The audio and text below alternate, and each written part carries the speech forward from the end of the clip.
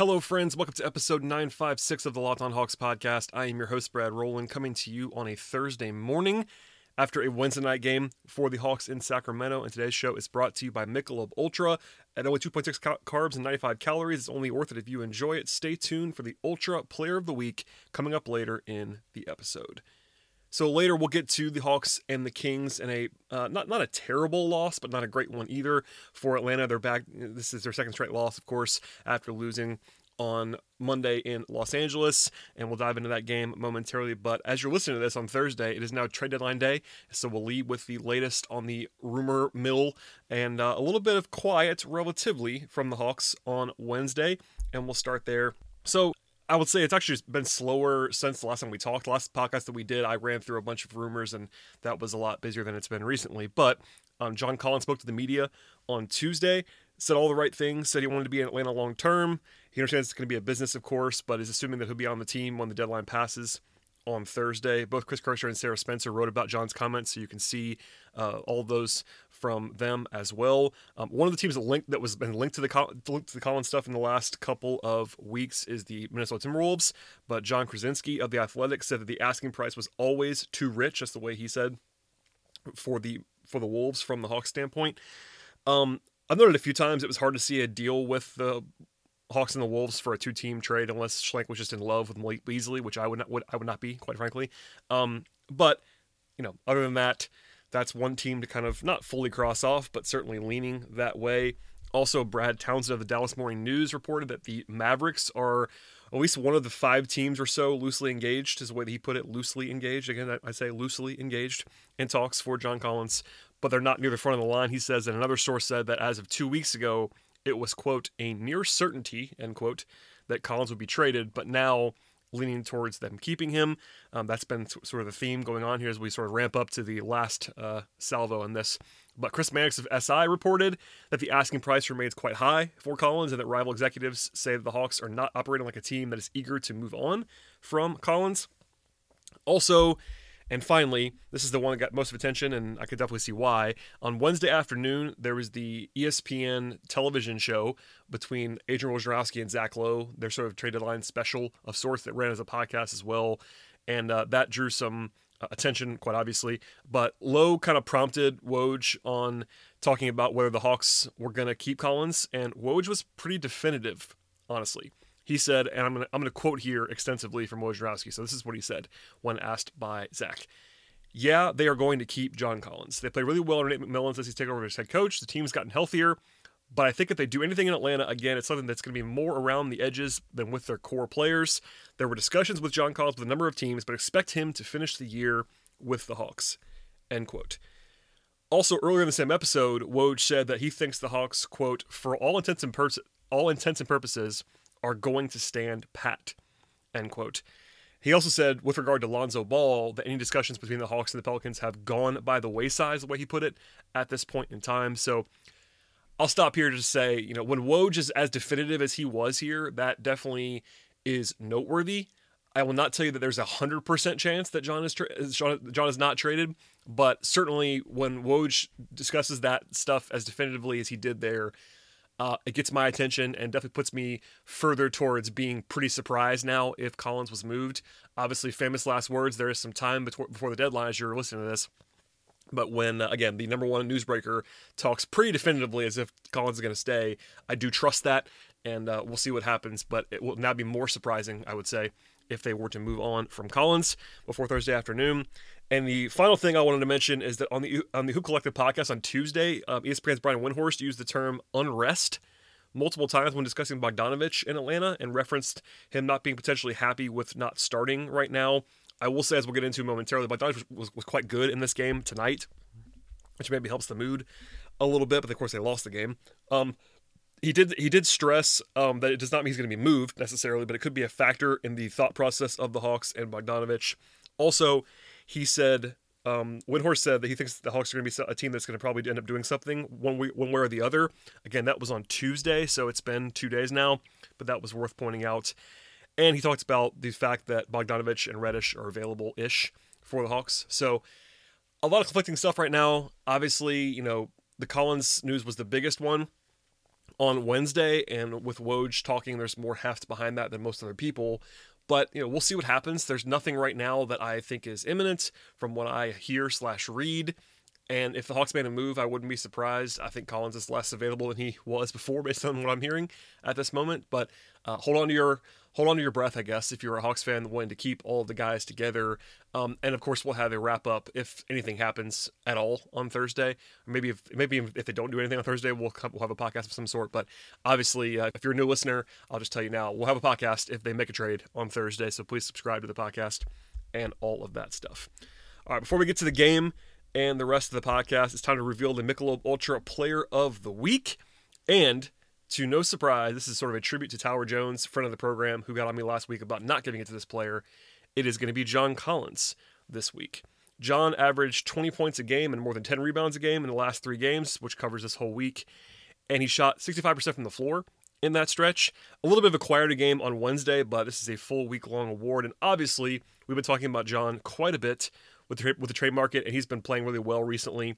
And I think Hawks fans will be quite happy if he sticks around through Thursday. So, with Michelob Ultra, are you happy because you win? Or do you win because you're happy? Only 2.6 carbs, 95 calories is only worth it if you enjoy it. In the end, joy creates success, and enjoyment isn't the end game, it's the whole game. Michelob Ultra and the Ultra Player of the Week is John Collins. Today's show is also sponsored by the good folks at Paramount Plus. March Madness has returned, and Paramount Plus is the games you won't want to miss. You can watch CBS games live on Paramount Plus, including the Final Four and the National Championship game on April 5th. Paramount Plus is also the home to year-round sports, including the Masters, the PGA Championship, the UEFA Champions League, the Europa League, the NFL, and much more. Plus, you can get breaking news, expert picks, and highlights from all of your favorite teams with CBS Sports HQ, a 24/7 sports news network.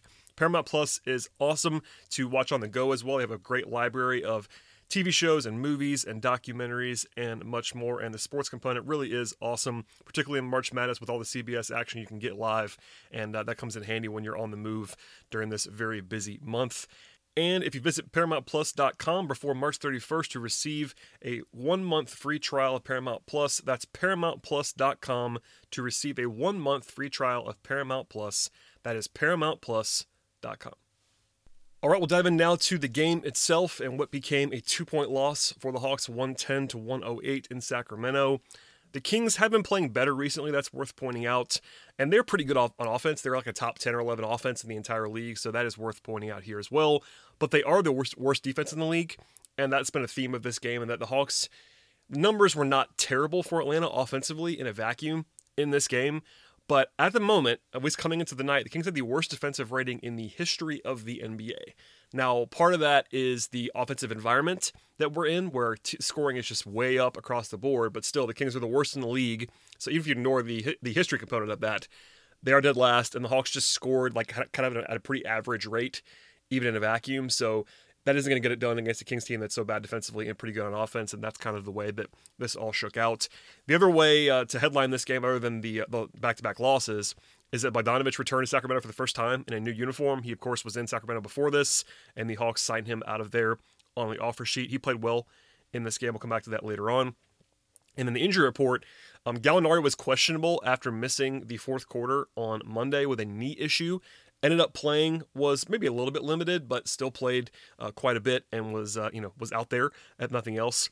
And then Rajon Rondo was a late scratch with adductor soreness, and the Hawks, interestingly enough, did not play a backup point guard in this game. They went only with essentially Bogdanovich and Huerter playing together whenever Trae Young was off the court, which is kind of a return to the early season stuff when Rondo was banged up, and a pretty interesting decision. We'll come back to that as well later on. But the Hawks were favored, albeit slightly, in this game. As I've said for a while, barring injuries, this was probably the easiest game on the trip in terms of the schedule. But even then, our friends at BetOnline.ag put the Hawks as a 3-point favorite. So you're still on the road. The Kings are not terrible. So that kind of tells you the Hawks are supposed to win this game, and they didn't win it. But that's a little bit of context. They weren't massive favorites in this game, despite the fact that they actually were favored at tip-off. All right, we'll start and go through the game here as we always do. It was kind of a back-and-forth game overall, which if you watched it, you will definitely feel that recognition. But it was highs and lows throughout the game, and it started out that way from the very beginning. So it was 8-3 Kings out of the gate with the Hawks opening kind of cold, and then they had a 9-2 response to take the lead from there. There was an awesome high-low pass from Clay Capella to John Collins to set up a layup, and the Capella had a really good start, kind of overpowering the Kings on the interior, especially just kind of blowing through Richaun Holmes a few times for dunks, offensive rebounds, all that stuff. But defensively, the Hawks did struggle for most of this game, honestly. But there were some fouls. DeAndre Hunter got 2 fouls in a row. And by the way, Hunter played considerably more in this game than he did in the first game. He got to 26 minutes despite the fact that he was off the bench. They started the same group with Tony Snell and Huerter as the wings. But it seems like Hunter is getting closer to being back to a normal minutes limit. So that's something to monitor in advance of Friday's game. But the Kings then made sort of a run. It was an 11-3 push in the first quarter. De'Aaron Fox was awesome, really the entire game. But out of the gate, he had 15 points in the first 10 minutes, really driving Sacramento's offense, and the Kings were scoring at a high level. As I said before, the Hawks went no point guard for all the non-Trey minutes in this game. At first, it was a lineup of Huerter, Bogdanovic, Hunter, Gallinari, and Okongwu, who was the backup center in the first half, and then it was Nathan Knight in the second half.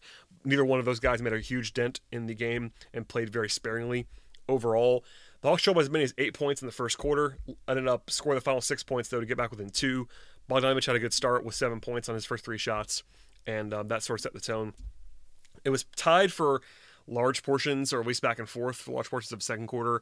Not a whole lot going on. The Hawks did struggle to get stops, though, for most of the quarter. They just had no answer for De'Aaron Fox, whether it was Trae Young, whether it was one of the other wings trying to guard him. Nobody could stop him. And part of that's Fox being awesome. Part of that's just that Trae just did not have a lot of resistance. There was one possession that I thought Trae actually did a great job defensively, and even then Fox just kind of beat him anyway because Fox is really good. Capella had a double-double with 4 minutes left in the first half, which is telling on some level. The offense did find their footing at times late in the half. There was a big dunk by Collins, then a nice drive and dish by Hunter to Capella for a dunk, and then a lob dunk on the final trip of the first half to tie the game. So the Hawks went from down for most of the first half to tying the game at the halftime break. They didn't shoot it incredibly well, but took care of the ball at a decent rate, had a bunch of offensive rebounds in the first half, ended up scoring at a very good clip, about 1.19 points per possession before halftime. The Kings actually shot it better than the Hawks did in the first half, mostly behind Fox, but the Hawks won the peripherals to end up tying the game. They played 9 guys in both halves. It was a different 9. It was the same 8 plus the Okongwu first half, a Knight second half, but even that was kind of an 8.5 man rotation for the most part for Atlanta. After halftime, the Hawks called an early timeout after giving a tip in. McMillan was pretty frustrated, pretty visibly, early in the third quarter. The offense, though, found a groove at one point in the third. They scored 11 points on 5 possessions, which is pretty good to tie the game again at 74-74. But the Hawks were giving up points, too. Like, De'Aaron Fox had 30 points midway through the third quarter. So it wasn't like they were making a huge run when they were scoring. It was kind of just keeping up for the most part. And the Kings ended up scoring the final 11 points of the third quarter. Sacramento took a kind of an inexplicable timeout in the third to kind of give the Hawks a chance to regroup. It just didn't really help Atlanta. The Hawks didn't score for the final 5:06 of the third quarter. So if you're looking for 1 point in the game, it's easier to focus on the fourth quarter always, but that was probably when the Hawks lost this game, was at the end of the third with that 11-0 run. And against this terrible Kings defense, you just cannot go 5 minutes without scoring. Trae did sit for most of that. He was out for the final 3:20, as was Collins. So it was a second unit, but still, you got to score on some level there. I would have preferred a little bit more Bogdanovic on the ball, honestly. And it's worth pointing out, the no-point guard lineup worked pretty well in the first half, kind of under the radar. The Hawks won those minutes pretty big, but it was very bad in the second half. So give and take there. They kind of stole some minutes in the first half, but whenever Trae was off the court in the second half, it did not go well.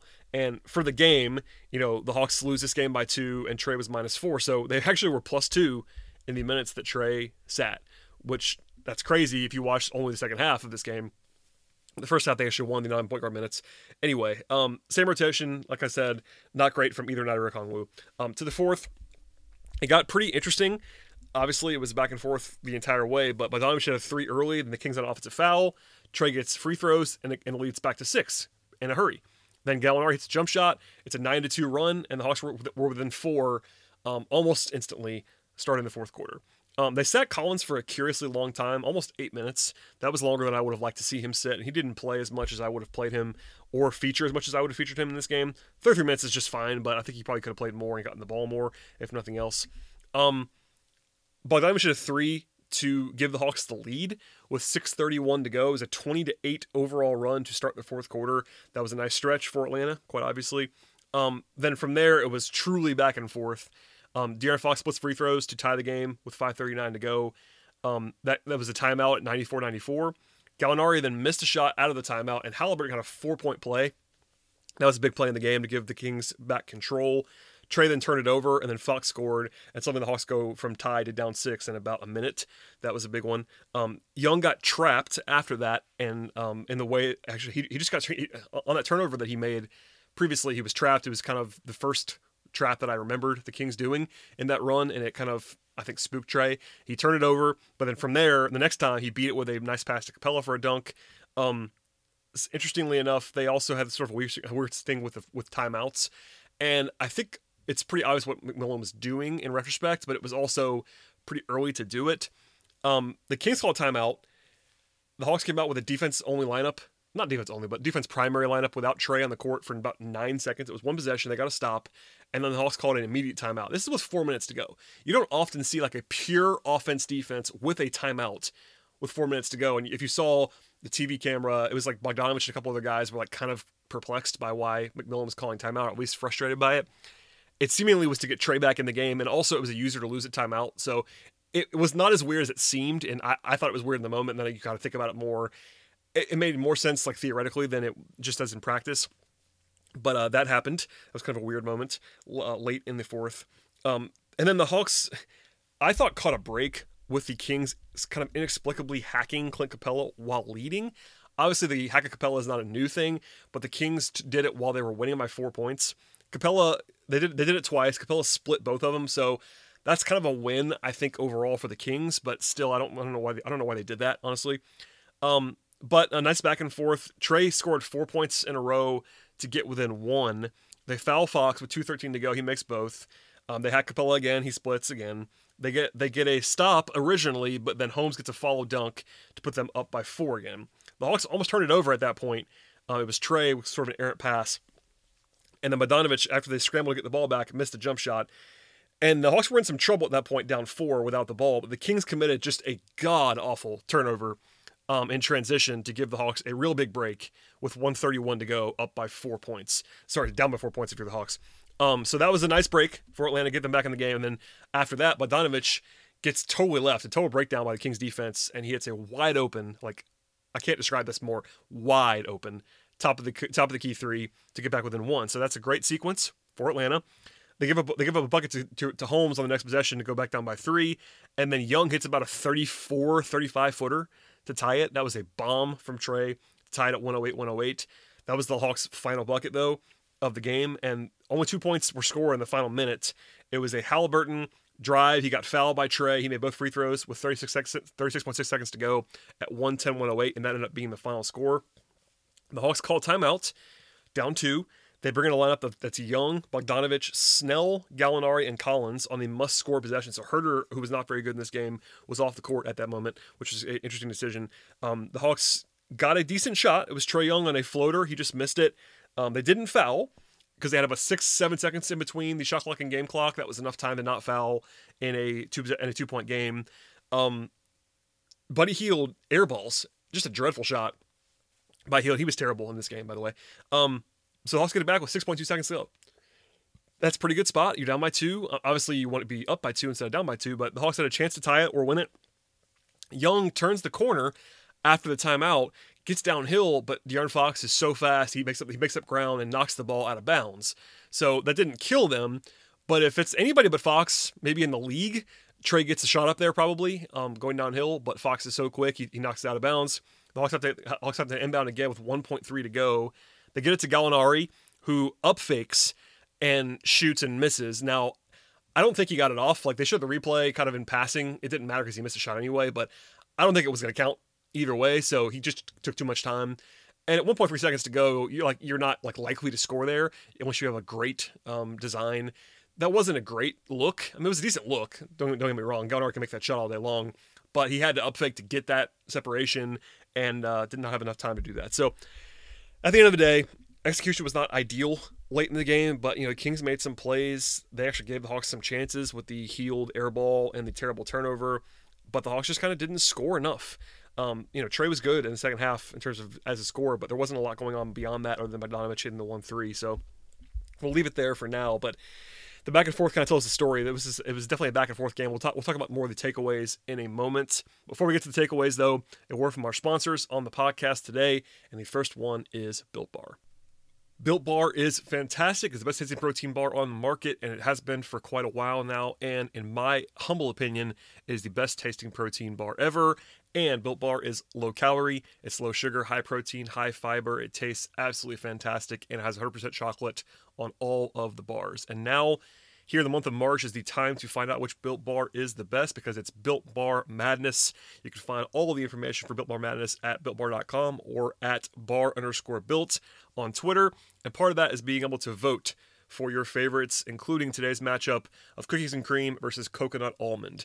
I have to say, cookies and cream is one of my favorites, as I've shared numerous times on the podcast, so I will definitely lean that way myself, but you can view your own picks on the site, and the entire bracket is available for your consumption.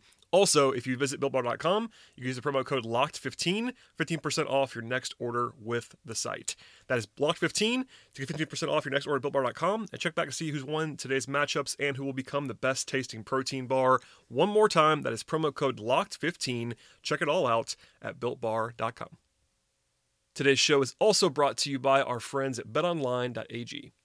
BetOnline is the fastest and the easiest way to bet on all of your sports action, and while the NBA is the topic of this podcast, obviously there are all kinds of wagering options up and down the menu at BetOnline.ag. One of the main things right now is college basketball, with March Madness in full swing up in Indianapolis, and a ton of games to check out in that space. In addition to that, you have the NHL, you have golf, you have tennis, auto racing, MMA, whatever you like, you can find it at betonline.ag. And on top of the sports action, you can also wager on awards and TV shows and reality TV, entertainment options. Up and down the board, you have all of those kind of things. And BetOnline also features real-time updated odds and props on almost anything you can imagine. The prop market are a lot of fun. Even if you don't have an opinion on the side or the total, the props give you another way to dive in on the action. And BetOnline has you covered for all the news, scores, and odds, and it's the best way to place your bets. It's also free to sign up for an account. Head to the website right now at betonline.ag, or use a mobile device to sign up right now today and receive a 50% welcome bonus on your first deposit with the site. Yes, it is a 50% welcome bonus on your first deposit, but you have to use the promo code LOCKEDON. One more time, that is promo code LOCKEDON for 50% more on your first deposit. BetOnline, your online sportsbook experts. Okay, we'll wrap the show up now with the individual breakdowns as well as some broad takeaways. We'll start with the individual stuff now on the show. The bench was a shallow one in this game. Only 3 bench guys played more than 3 minutes. It was Gallinari, it was Hunter, it was Bogdanovic. Both Knight and Okongwu were not particularly effective. Knight, 3 minutes, took 1 shot and missed it pretty badly. It was a wide open 3 that he missed. It was -6. Okongwu was actually +2 in his minutes. Did have a foul and 1 rebound. Didn't make a huge impact. So neither one of those guys, I'm not sure who won that one. I guess maybe Okongwu slightly, but not a whole lot going on for either one of them. Hunter struggled in this game. A couple nice flashes as a playmaker. Was +8 in 26 minutes, but was 1 of 7 from the floor, 0 of 2 from 3. You could tell he's not quite back to his old self, which is not a surprise. Like, this is what happens when a guy misses as long as he did. You can't expect him to just be back and ready to go. So kind of incomplete, but he had 5 fouls. That's a pretty good giveaway that he's not quite back to his old self yet. We'll see what's going on with Hunter in the future. Gallinari was not terribly effective. He was -3, 12 points, 3 rebounds, 2 assists. 26 minutes, 3 of 9 from the floor, 0 of 3 from 3. Got to the line 7 times, made 6 of them, so that helped with his efficiency overall to where he was just like totally fine, but not his best. He probably wasn't 100% athletically either with the injury. It's a knee thing. That's never great, but the fact that he played is probably encouraging, but probably not 100% either. So that's I'll just say he wasn't particularly good. I was surprised he played as much as he did, especially in the second half. Bogdanovic was awesome. He was probably the single biggest individual bright spot. Obviously Trey was really good in the second half. Capella had some nice numbers as well, but I thought Bogdanovic was actually very good. 20 points, 4 rebounds, had an assist, 2 steals, and a block, +3 overall. He was 7 of 11 from the floor, 4 of 6 from 3. Obviously had some juice. I saw a couple of Sacramento reporters talking about how he was talking trash to the bench in a lighthearted way. Obviously, him being there before, it seemed like he was sort of in a groove in this game, which is good to see. Obviously, Hawks want to see more from him, and he played quite well, I thought. To the starters, Tony Snell, extremely quiet, only took 1 shot in 21 minutes. No points, 2 rebounds, and an assist. That's interesting. He kind of got buried late too. Did come in a couple times for the final possessions as basically just a standstill shooter. But other than that, he didn't play a whole lot in the fourth quarter, which is telling that I think eventually you're going to see Hunter, especially starting, and might even see Bogdanovich as well in the near future. Kevin Huerter was kind of quiet, 10 points, 4 of 9 from the floor, 2 of 4 from 3. He hit one big shot in the first half when they just could not make a 3. The Hawks made 2 threes in the entire first half. He was one of them. But other than that, not his best, probably. Had an assist, no rebounds. Just a quiet night and not in the best way for Kevin. John Collins, who I mentioned before, is as the Ultra Player of the Week. This is probably his worst game of the 3 this week, but 10 points, 8 rebounds, did have a steal. Didn't use him enough, I didn't think, offensively, and wasn't as productive as a result of that. I thought he was fine overall. Made a couple of nice plays, but nothing jumping off the page too terribly much in this spot. Clint Capella, numbers look better than he actually played, I thought. I thought he was dominant on the glass, especially in the first half. Ended up with 25 and 17, so you can't fake that. That's obviously good. He was plus 8. That is telling as well. I will say defensively, not his best performance. A couple of moments where he was sort of in the wrong place at the right time, wrong place at the wrong time against Richaun Holmes. Rim protection was not a strength in this game for him in the way that it has been at times this season. But offensively, made a bunch of plays, was efficient as a scorer, 10 of 12 from the floor, made 5-8 from the free throw line, which is totally fine for him. Rebounding was a strength. So, pros and cons. He was better than usual offensively and worse than usual defensively. I think he still played well and was a factor, but there you go on that. And then finally, Trae Young, 29 points, 9 assists. He had 21 after halftime and 13 in the fourth. He was the biggest offensive engine for the Hawks in the second half. He was pretty shaky before halftime on offense especially. I think defensively he was bad in this game. And not just bad for Trae, like just bad overall.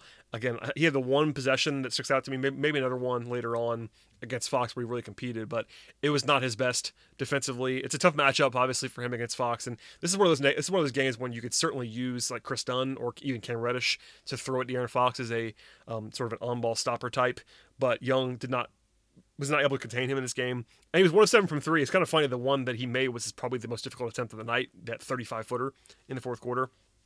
But he was okay on twos. He was 10 of 17. That's totally fine. Got the line 6 times. So in the end, he with the second half performance, he got his offense up to where you probably normally want it to be, but defensively not his best. So yeah, we'll leave it there. It's interesting stuff in terms of the individual players. I'm not sure, like other than Bogdanovich, who played like really above their head, or at least at their head or higher. But that's kind of a good sign that you didn't play all that well as a team. Team takeaways. The Hawks dominated the paint battle, which is what you want against the Kings. They got to the rim whenever they wanted.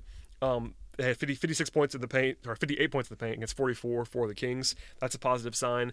Rebounding was about even for the game, but the Kings won the second half pretty demonstrably on the glass between Holmes and Harrison Barnes, and even Whiteside getting on the glass a little bit on the offensive side. That was a big factor in the second half, I thought.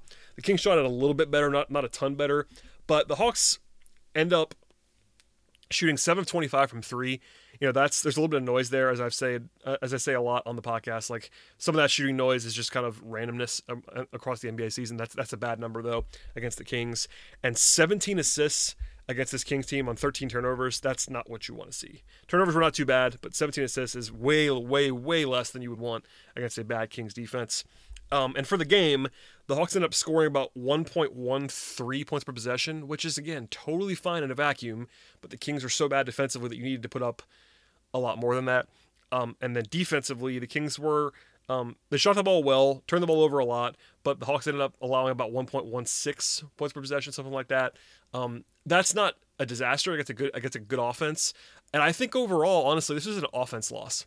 As funny as that is, in a game that was not like incredibly low scoring, I think this is a game in which the Hawks were not.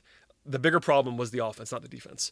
I know stopping Fox is like almost separate in the fact that they were wholly unable to stop him in this game. So that definitely matters. And if you want to say that was the biggest factor, then I'll listen to that. But I think objectively, like compared to their normal baseline, I will say this was a worse offensive performance than defensive for Atlanta.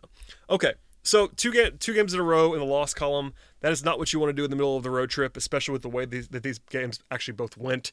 Both very winnable, especially they were dominating for large portions of the game on Monday, In this game, much more of a toss-up throughout the game, but still an opponent that you're better than. So 2 kind of disappointing losses on some level, not sky-falling losses, but still.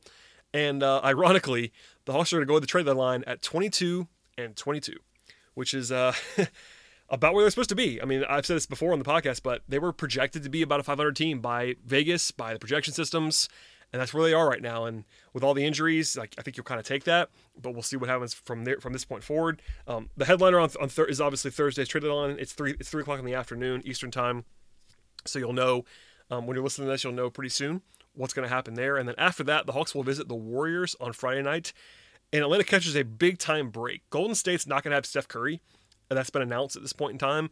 And in short, the Warriors are very bad without Steph Curry.